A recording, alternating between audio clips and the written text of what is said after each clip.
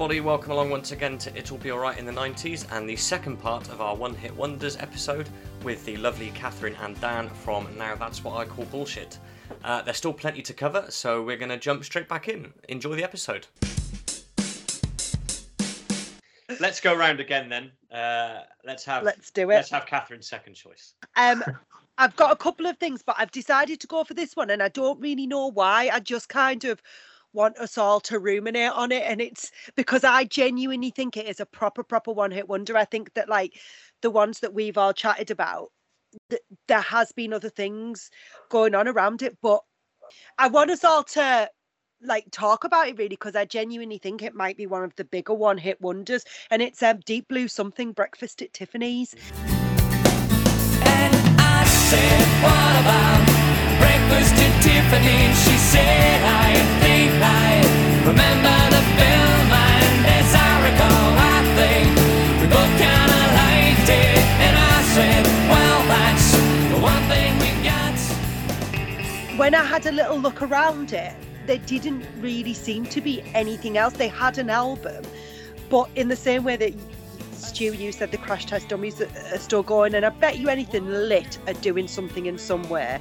And the guy from the New Radicals, this song, I can't see any evidence of other than this one massive song from the mid-90s that everyone absolutely loved. And I was reading on Wikipedia that one of the reasons it was quite successful is because it had breakfast in the title, and loads of radio stations used to play it in their breakfast slot, which is but it's a song that is not about breakfast at Tiffany's in any way, shape or form. What is it about? I know it really, really well, but I'm pretty rubbish with it. It's about a relationship.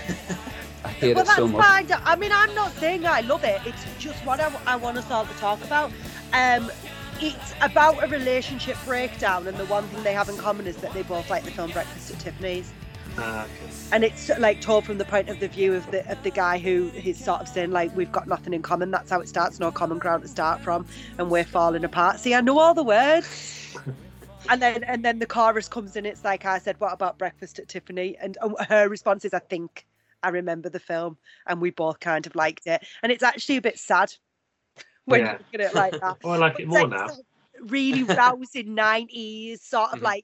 You know what it reminds me of? Probably off the back of things like the Rembrandts, who were Friends. I was going to say Friends, which I also hate. I hate Friends with a fiery passion.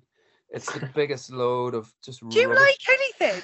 You're in a bad mood tonight, aren't you? We just said we love the Crash Test Dummies. We all agreed on that. Yeah, but no, this song reminds me of Friends. It's that banal bullshit that's obsessed with relationships that are banal, and there's no depth to it, and it's just oh well, we both like this film, so what, who cares? It's who cares if Joey's with Monica or if Monica's with Ross, or if Joey and Ross felt kind of homoerotic in a lift. No one cares. Are you annoyed at the song or the two people in the song? No, the entire Midtown Manhattan bullshit that goes around that entire and I hate that the Rembrandts can do one as well.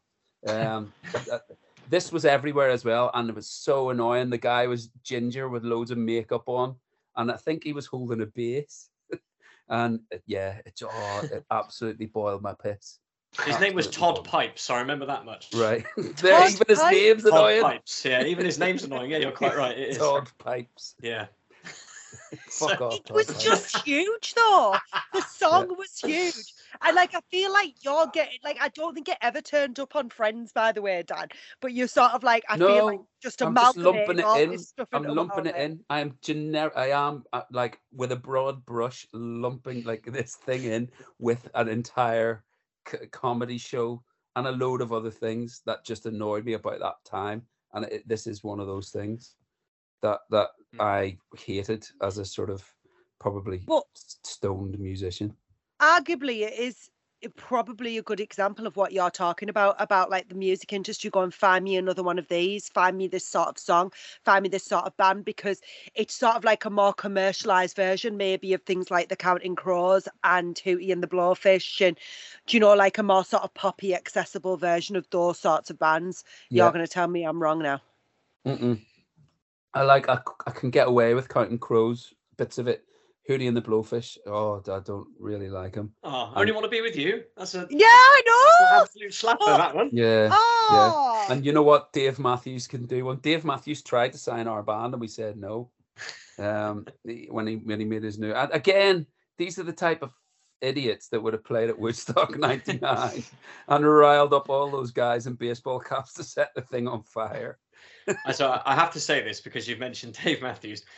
I'm sure I read a story the other week, and I'd never known about this before, but something like the Dave Matthews tour bus like emptied their toilets while they were going over a bridge, and it landed on a cruise liner or something. And not only that, but he was like this like sort of hippie kind of thing.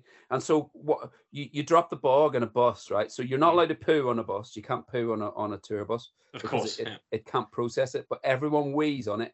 And then what you do is you drive into a service station, and there's a specific place that you go with like gratings, and you pull a lever, and you drop the bog, so all the piss comes out the bottom.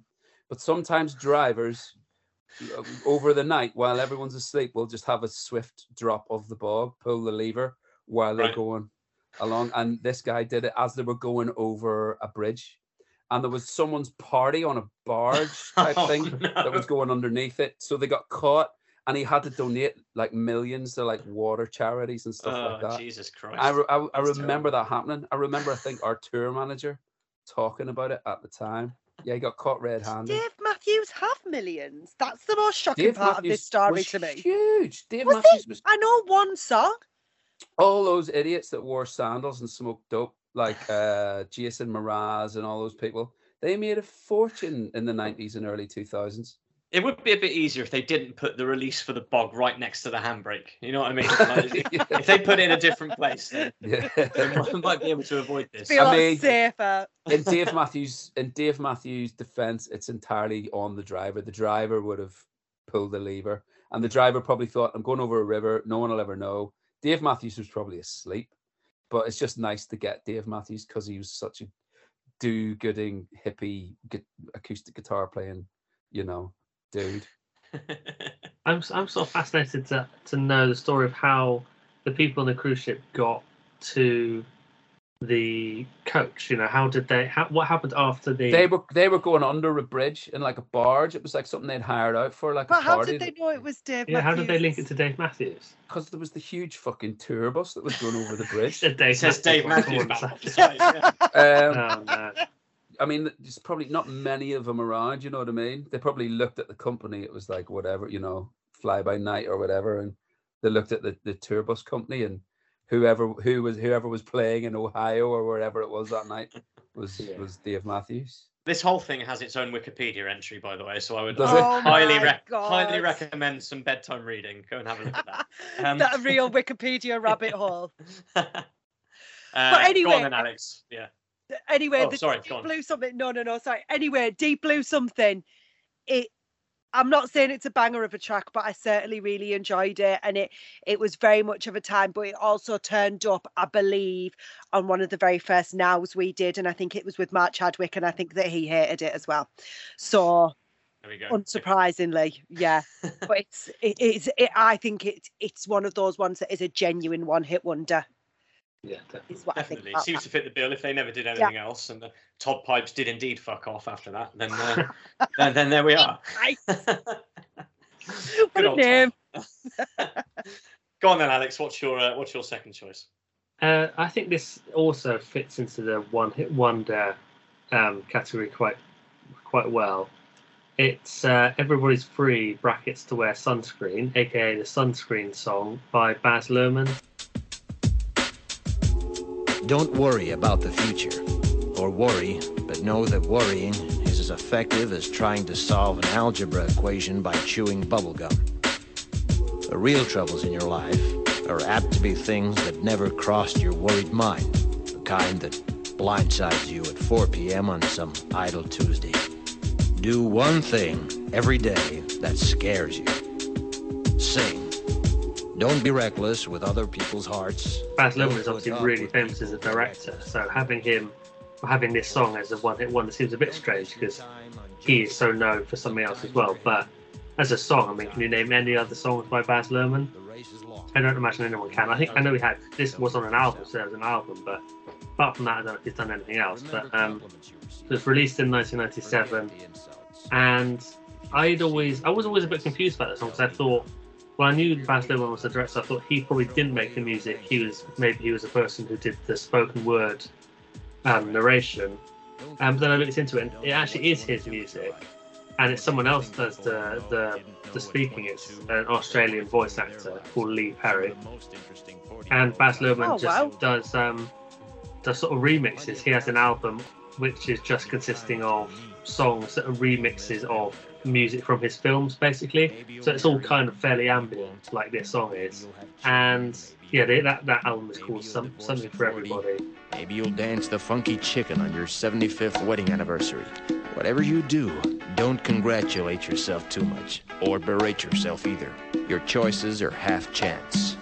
So are everybody else's.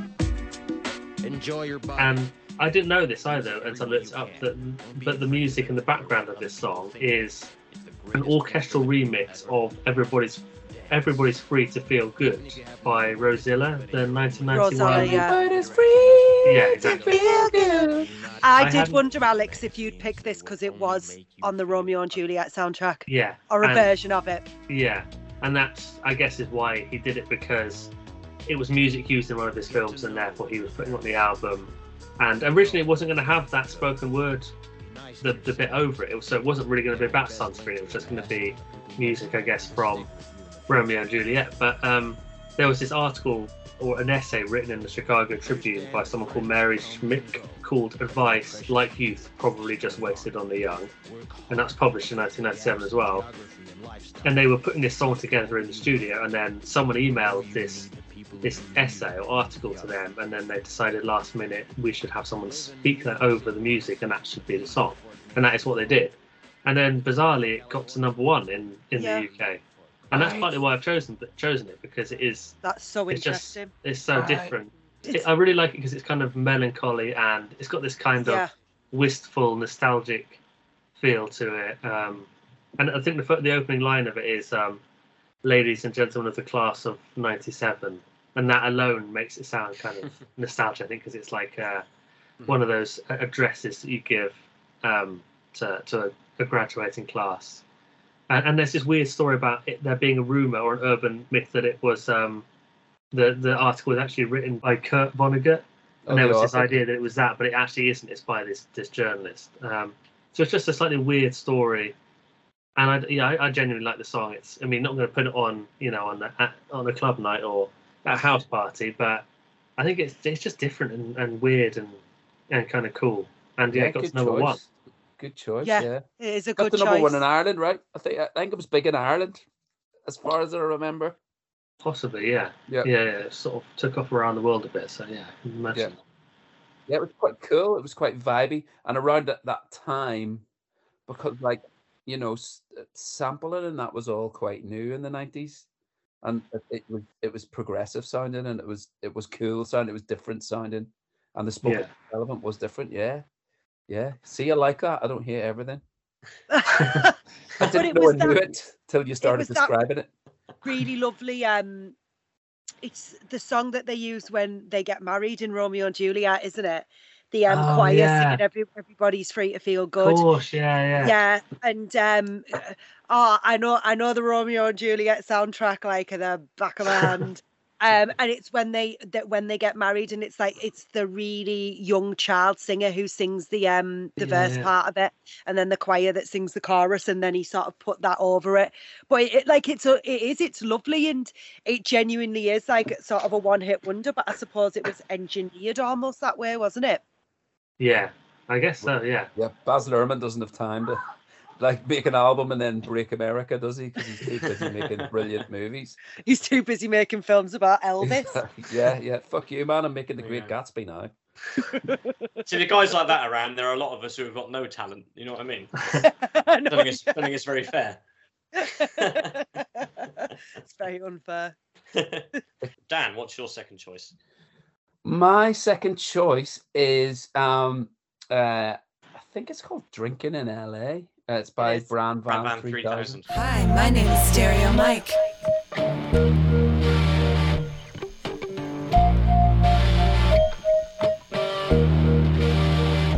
we got free tickets to the Brand Van concert happening this Monday night at the Pacific Palisades. You can all in if you want to answer a couple of questions.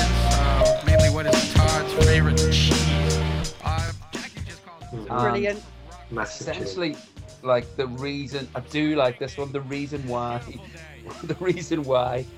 it was everywhere again at the time, but essentially I was touring America at the time, and so what was it? Well, when did it come out? I don't know, but I remember I think 1997, sweetheart. So I would have been about in my 20s, and I remember just going to the beach in Maine and sitting drinking beer and listening to this on a little boombox, and the sort of sentiment is like, what the hell am I doing here, like drinking in LA? And I was kind of thinking to myself, what the hell am I doing here, like in America, like driving around playing to all these people, this is crazy. And it had that like blissed out, again, not quite trip hoppy, but sort of a bit more poppy, but it had like little plinky beep, beep, beep, beep, beep, beep, beep thing, and it just for me, it sort of crystallized a time in my life when things were quite hedonistic and cool, and I was sort of full of myself as a young musician. We've spoken about this one before on the pod, haven't we, Al? Because it came up on the cigarettes and alcohol episode, because it was used in the campaign for Rolling Rock. Was that right? Rolling Rock. It was, yeah. Yeah, because it was released originally in '98 and got it was in the top 40, but not very high, and they got re-released when the advert made it big, and it got in the top 5 in the UK. But that was '99 when it got re-released. So that's when it was its biggest. But again, they're Canadians, aren't they? I think so, yeah. Maybe Montreal. Yeah. It's a good one. It's a great song. It's a great song, yeah. It's just different, isn't it? It's got its own vibe. Do you know what? The other thing that occurred to me was, and I think it's another Canadian band, and I know the songs don't sound the same, but in my head I link them together, which is Steal My Sunshine by Len. Yeah, absolutely. Which is another one-hit wonder, isn't it? But I think they're Canadian as well, and I don't know whether there's a reason they're linked in my head. I link them in my head as well, big time. Oh, right, okay. It must have just been a similar time. Or something. And like you said, it's got a similar vibe as well. Yeah, totally. But I guess it's another one, like a lot of the stuff that we've chosen, aside from the like weird, crappy, it's quite esoteric, isn't it? Like and this particularly. Do you know what I mean? It's like at the time, like Beck was kind of coming out at that time, and people were starting to make music in a slightly different way, where it wasn't. Are you basically saying that everyone's choices but mine have been quite esoteric, Dan? Is what you're essentially saying? Well, no. Actually, my first one, the You Got the Music in You one, that's bog standard. No, but the lyrics are quite nice, like "Don't Give Up" and things like that. Yeah, no, but it's like sort of generic songwriting, But the Baz Luhrmann one, the Crash Test Dummies one, and this one are all quite sort of esoteric, aren't they? Mm. Do you know? Yeah. Yeah. I think so. Well, it was another one I had on cassette single myself, so that one entered into my collection. I think we had Deep Blue Something on cassette single as well, if I remember correctly. I think a lot of people probably had that. Yeah. They must have had at least one more song for the B side, right? Unless they copped out and did an instrumental version of the B side. Remix.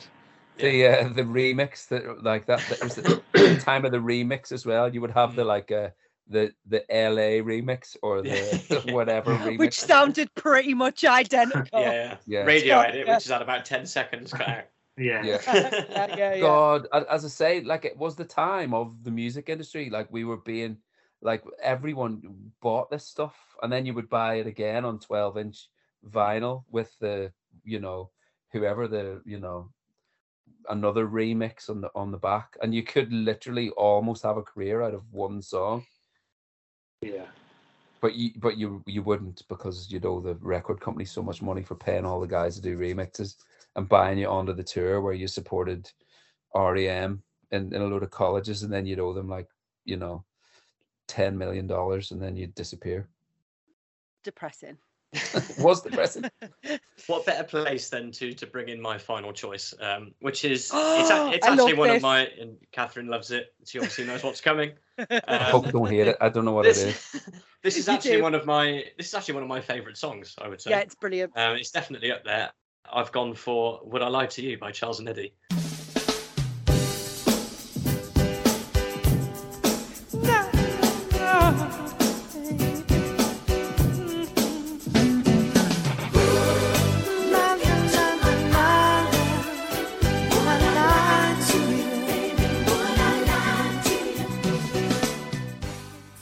As my second choice. And now it's going to be in every single person's head for about a week. Yeah. In The fairness, power of Charles and Eddie. it sounds like a classic tune. It could be like a Marvin Gaye song, or it could be like a Studio One roots, like lovers rock reggae tune. Everybody wants to know the truth. In my arms is the only proof. I hid my heart behind the bed. It's classic sounding, isn't it? Mhm. It's, Yeah. it's timeless. It's timeless tune. So it hit number one in November 1992. A little bit of smooth pop soul to end on. Like I say, I've always liked this one, and it's another one that I think is unfairly derided. It's another one which appears sometimes as people saying, "Oh, this is one of the worst number ones we've ever had." But I would be inclined to disagree. I really like this. I said I like the bass guitar on the Crash Test Dummies track. I think the drum groove on this song is insane. Next time you listen to it, have a listen out for the drum groove. I think it's brilliant. On every page, a mystery. You can read my diary, know it every line. And just looking at a few live performances, there's a version available on YouTube where they perform live on Wogan, as it happens. And they're both doing live vocals, and it's a sort of live vocal that I could only dream about. It's it really is superb. So I've always loved it. No, they're American. Yeah. Right, okay. And again, they actually had another couple of hits. Did they? Yeah, so in '93 they had two more top 40s. NYC brackets Can You Believe This City, and and House Is Not a Home were their two other singles from that album. And then in That title 1995, sounds familiar. in '95 they managed a number 38 with a song called "I'm Gonna Love You" brackets 24/7 365. They like some brackets, don't they? They love some brackets. So again, not technically one-hit wonders, but they're obviously very much remembered for the one song. Well, I was going to say, how do you write a song that sounds that classic and not be able to get it together to at least write another passable tune? Do you know what I mean? Because that song, if it was on a Motown compilation, or as it say like a Studio One Was compilation, it written for them? Was it that sort of deal? I'm not sure, to be honest. I think they wrote it. I'm not. I think sure so. what Yeah, I think. yeah. Because I know that. Sorry, go on. Stu. No, go on, mate. You're right. I was just going to say that Eddie, I think his name's Eddie Cashon, has done other stuff since. He's made a comeback recently. Yeah, he was sort of very quiet for about 20 odd years. But he's made a comeback recently, and sadly Charles passed away in the late of course he 90s. did, he was only 37, which is how old I am that's now. so young. Died from Oh. cancer, which is really sad.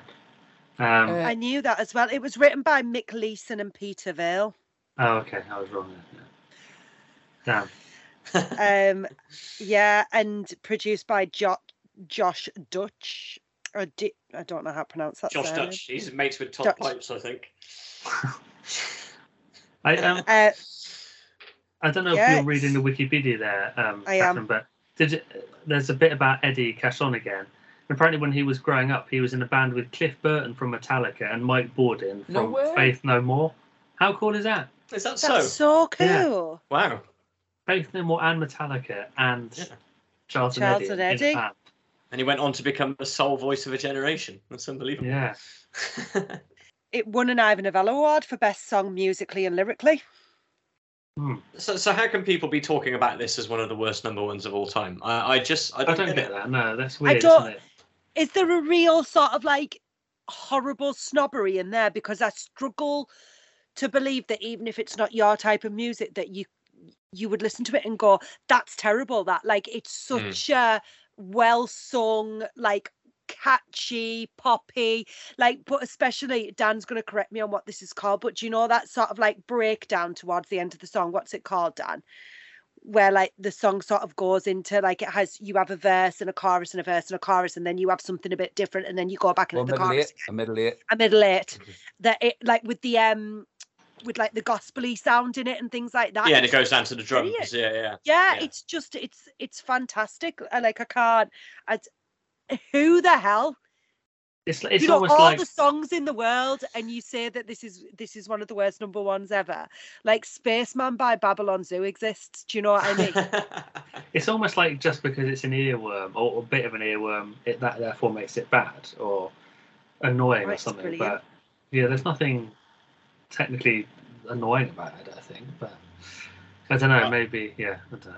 I do have the album as well, Duophonic, which is a decent album. So is it good? Give it a look. Yeah, it's not too bad. Yeah, I would say. But it is of that, very much of that time where there was a lot of that sort of really good R&B stuff, which some of it was Motown, like thinking of things like, do you know, is it Shanice, I Love Your Smile? Do you know that one that goes in the early 90s at SWV right here? And like those sort of, like, there was a lot of really, really good, and actually a lot of it, I don't know if SWV were, they were the ones that sampled Human Nature by Michael Jackson, was a one-hit wonder, but some of them could be categorised as that, and they were brilliant sort of individual soul pop songs that Charles and Eddie sort of always fit into for me. Do you know who must be kicking themselves, like, because everyone does it now and they were completely ruined their career? It was Milli Vanilli. They must just be looking at everyone miming now and going like, what gives? Like, what? How come? What? Why so bad when we did it? If only that tape hadn't started skipping when they were at that during the award ceremony or whatever it was. Yeah. They had to give their Grammy back, didn't they? Yeah. It happened. But it's because they literally weren't singing. It turned out that they literally were not singing. I know. Are we still in the 90s at this point? Have we gone back into the 80s for this little story? I think it's just on the cusp. I think it's just on the cusp, isn't it? But I think it genuinely wasn't them singing. That was the problem. Yeah. Oh, right. Okay. Yeah. Mm-hmm. Well, guys, I think we could probably talk about this all night. I think there's definitely a return episode in the air here where we go through some more of our favourite one-hit wonders. But are there any burning special mentions just to mention briefly before we go into the correspondence? I'll kick us off if you like. Four Non Blondes, go on. Has to be the oh, and God, right? Like I've done the thing where you. So are you either of you guys musicians? Yeah. Do you ever do a gig in a pub and like a woman wants to get up and sing and she always sings that Four Non Blondes tune? And then when she gets to the bit at the end, the hey, yeah, she just won't stop. And you're, and you're trying to catch her eye while playing the three chords, and she's just lost in it. And you've been there for like 25 minutes.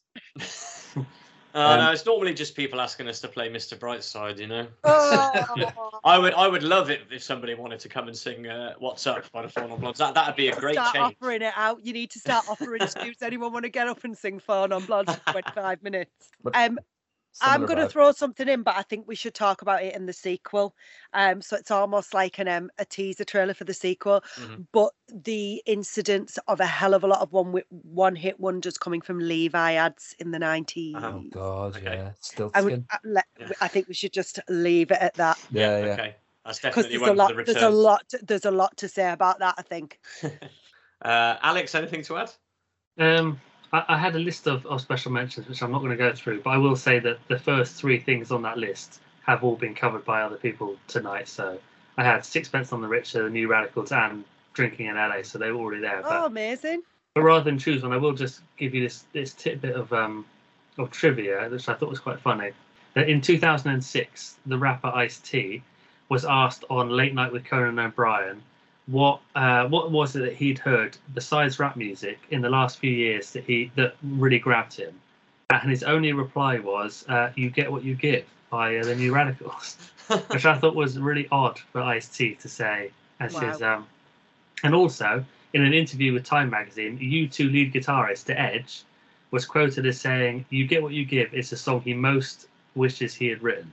So Whatever. there you go. Yeah. Wows. Well, he says it's the I song mean- he was most jealous of, and he would really love to have written that. So there you go. He There's wrote these When the songs. Streets Have No Name. Yeah. Yeah. Like, come on. I could still have haven't found what I'm looking for, and you get what you give. I think I prefer to have like "Shine On You Crazy Diamond" or something as a as a songwriting credit for myself, but there you go. So just one for me then. As I said, as we've all said, we have the reams here that we're going to mention in the sequel. But just a quick mention, and I will go into this in more detail next time. But a quick mention for the Spin Doctors. Another one of my favourites. I have their best. I have their best of downstairs. Two Princes, yeah. They did have more hits in America, but Two Princes. They had Little originally Miss only Can't one Be in Wrong, UK. didn't they? That's right. That was before Two Princes. Was it? Yeah. That came first. Excellent. Well, more Spin Doctors to come in the sequel for sure. Thanks for all your wonderful correspondence you've been sending in about your own favourite one-hit wonders. On Twitter, Bockmeister Blitz says Babylon Zoo Spaceman is the only answer to this question. Yeah. More to come on that one. Requester 90 says, for starters, Groovers in the Heart by D-Light, Ain't No Love, Ain't No Use by Sub Sub, who I was interested to realise they actually became Doves later on. They did, Sub yeah, Sub, that's right, yeah. Oh, they did, yeah. Mm-hmm. Breakfast at Tiffany's by Deep Blue Something, Sweet Harmony by Liquid. Sweet Harmony. Isn't Oh, that Beloved? The Beloved did that version of Sweet Harmony. Was there another version of it? That's for the sequel. This is what we're going to do now. That'll be the sequel. We'll work all this out. That'll be the sequel. I have to ask you guys about this one. Bamboogie by Bamboo. I saw We talked about that last. Yeah. Well, no, because you guys were saying on Twitter that's the video you've been trying to think about. Yeah, You've that been was like me, the 50 star, but it's the remix, isn't it? It's the Do Little Dance, Make Little Love, and I'm sure it was on like a Jennifer Aniston film in the 90s. You know, got like a vague memory of it. Yeah, It was a good one. It was a good one. And finally, Request the 90s goes with In the Meantime by Space Hog, which is one that I haven't heard of at all. I remember bet you Space it's one Hog. we know. I think Are I did they some from gigs with Leeds? Space Hog. Space Hog was it was like a guy. I know what it was. We shared a rehearsal room with him in New York. Is his name's Royston something? Royston, yes, yeah. Yeah, he's a married to Liv flamboyant Tyler, character. or he was Yeah, married to Liv yeah. Tyler. He's from Yeah, Leeds. Yep, I remember the dude. Yep. I don't remember the song though. I bet it's one of those songs that if you listen to it, you'd be like, yes. It'd be like a lit. Yeah.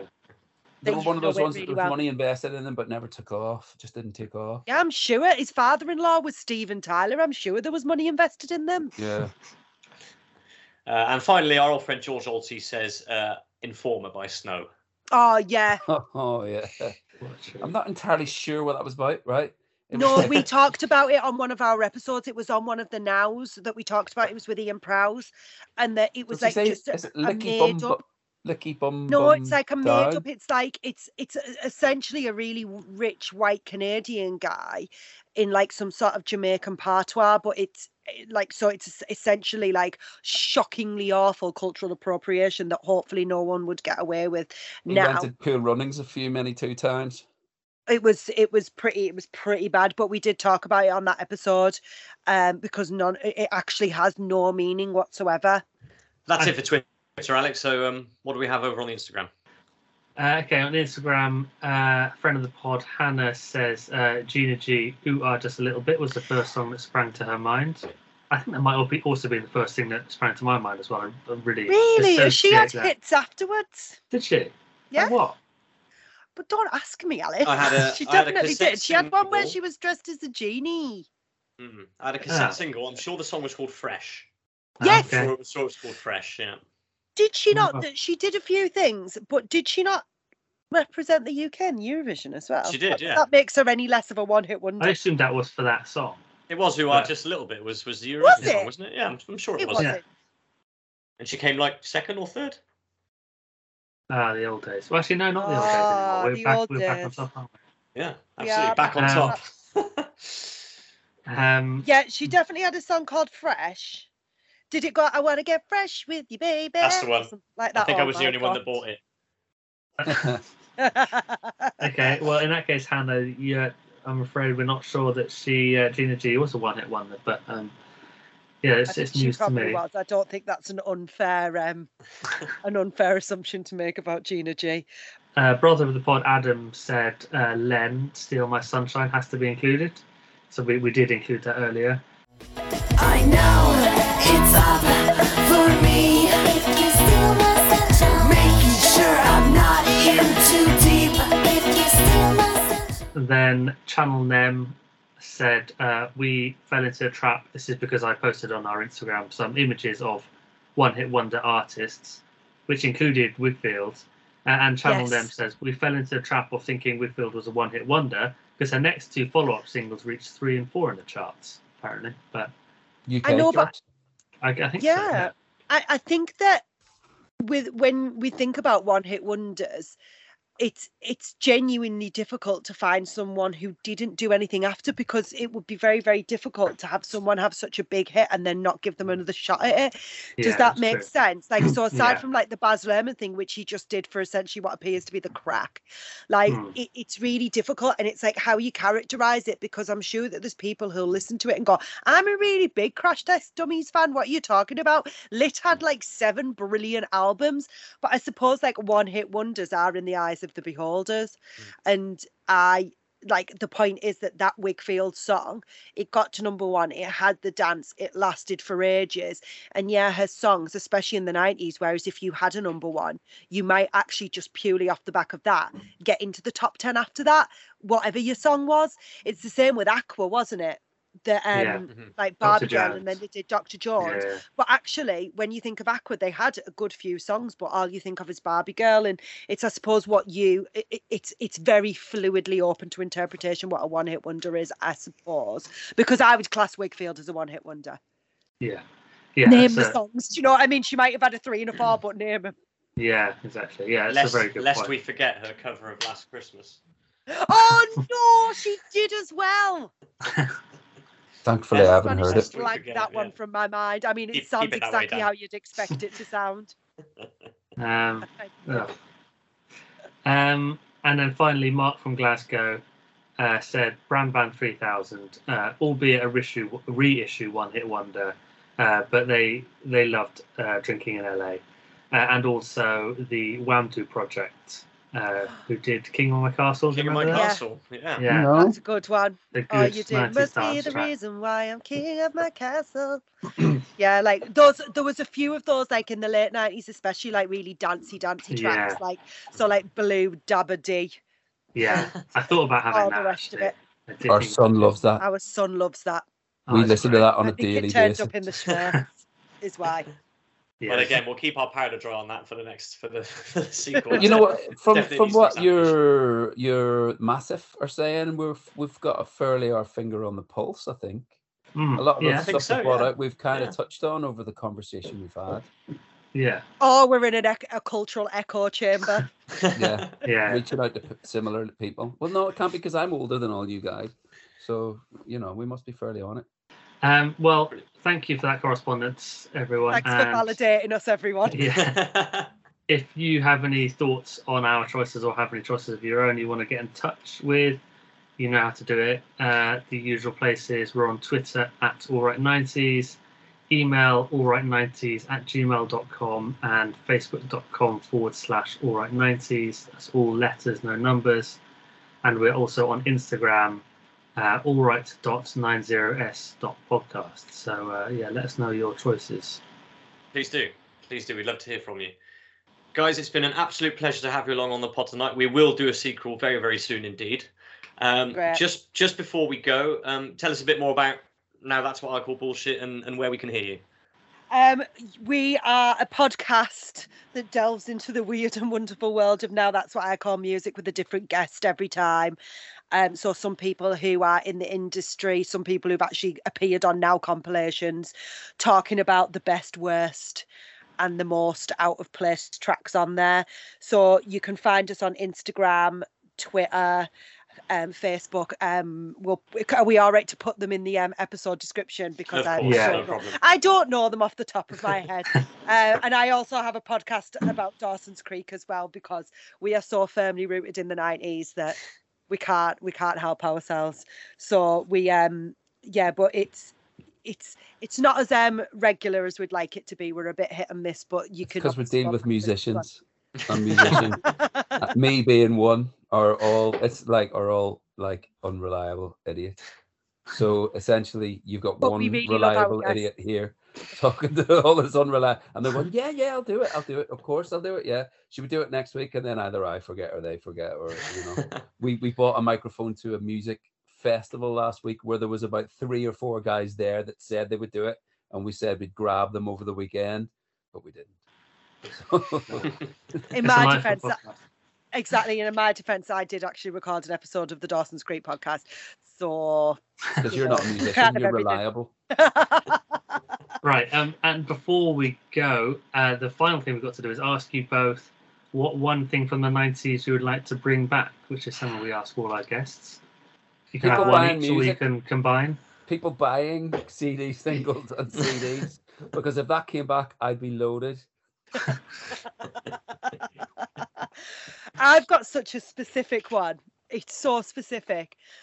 Do you remember those Everlasting Gobstoppers by Willy Wonka? And they were in a yellow box, like a yellow rectangular box, and you shook them out as one by one, and they would change like little ones, and they would change flavors as you ate them. Those, I want those back. They were great. They were delicious. Bring them back, please. Or if you can find them somewhere, please tell me where to find them, because I was off my... Oh, Push Pops as well. Sorry, I'm just going to go for Push Pops. Do you remember Push Pops? Yeah. Oh, don't push me. Push Pop. Yeah. Yeah. Well, sugar, just absolutely just the best 90s sugar you could possibly want. It's all sanitized now, everyone. Now that you've mentioned this on the pod, we've recently been successful in bringing back Sunkist and Cadbury's Astros. So now that you've mentioned this on the pod, the wheels will start Cadbury's turning. Astros are back. Yes, I saw that on your on your social media. I'm going to go out and try and find some. They were brilliant. Yeah. If we could bring back Cadbury's Marble bars as well, now that you've got the power. That's all right, we'll put it on the list. Guys, thank you so much. It's been an absolute pleasure. We will definitely get back together and do this again soon. Thank you so much for joining us. Thanks, guys. Thank you so much. Thanks, guys. Bye. Bye. Many thanks to Kathryn and Dan for joining us to talk about some 90s one-hit wonders. I really enjoyed that. I think we're definitely going to have a sequel, aren't we? Yeah, I mean, even that was a mammoth episode. It just shows you how much stuff there is to talk about there with one-hit wonders from the decades. So we were naive to think we could do it all in one, really. But I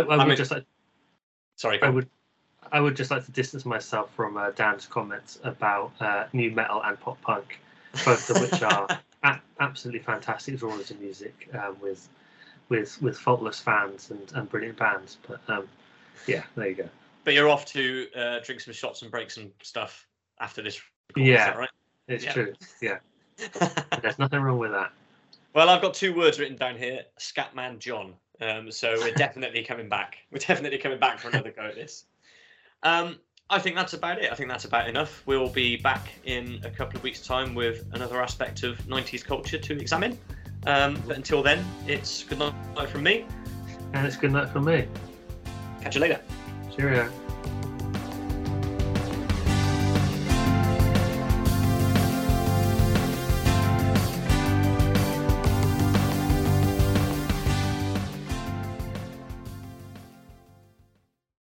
Well, anything. I'll take out anything that's litigious, Okay.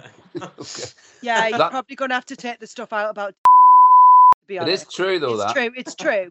Yeah. But I don't know whether you can say it.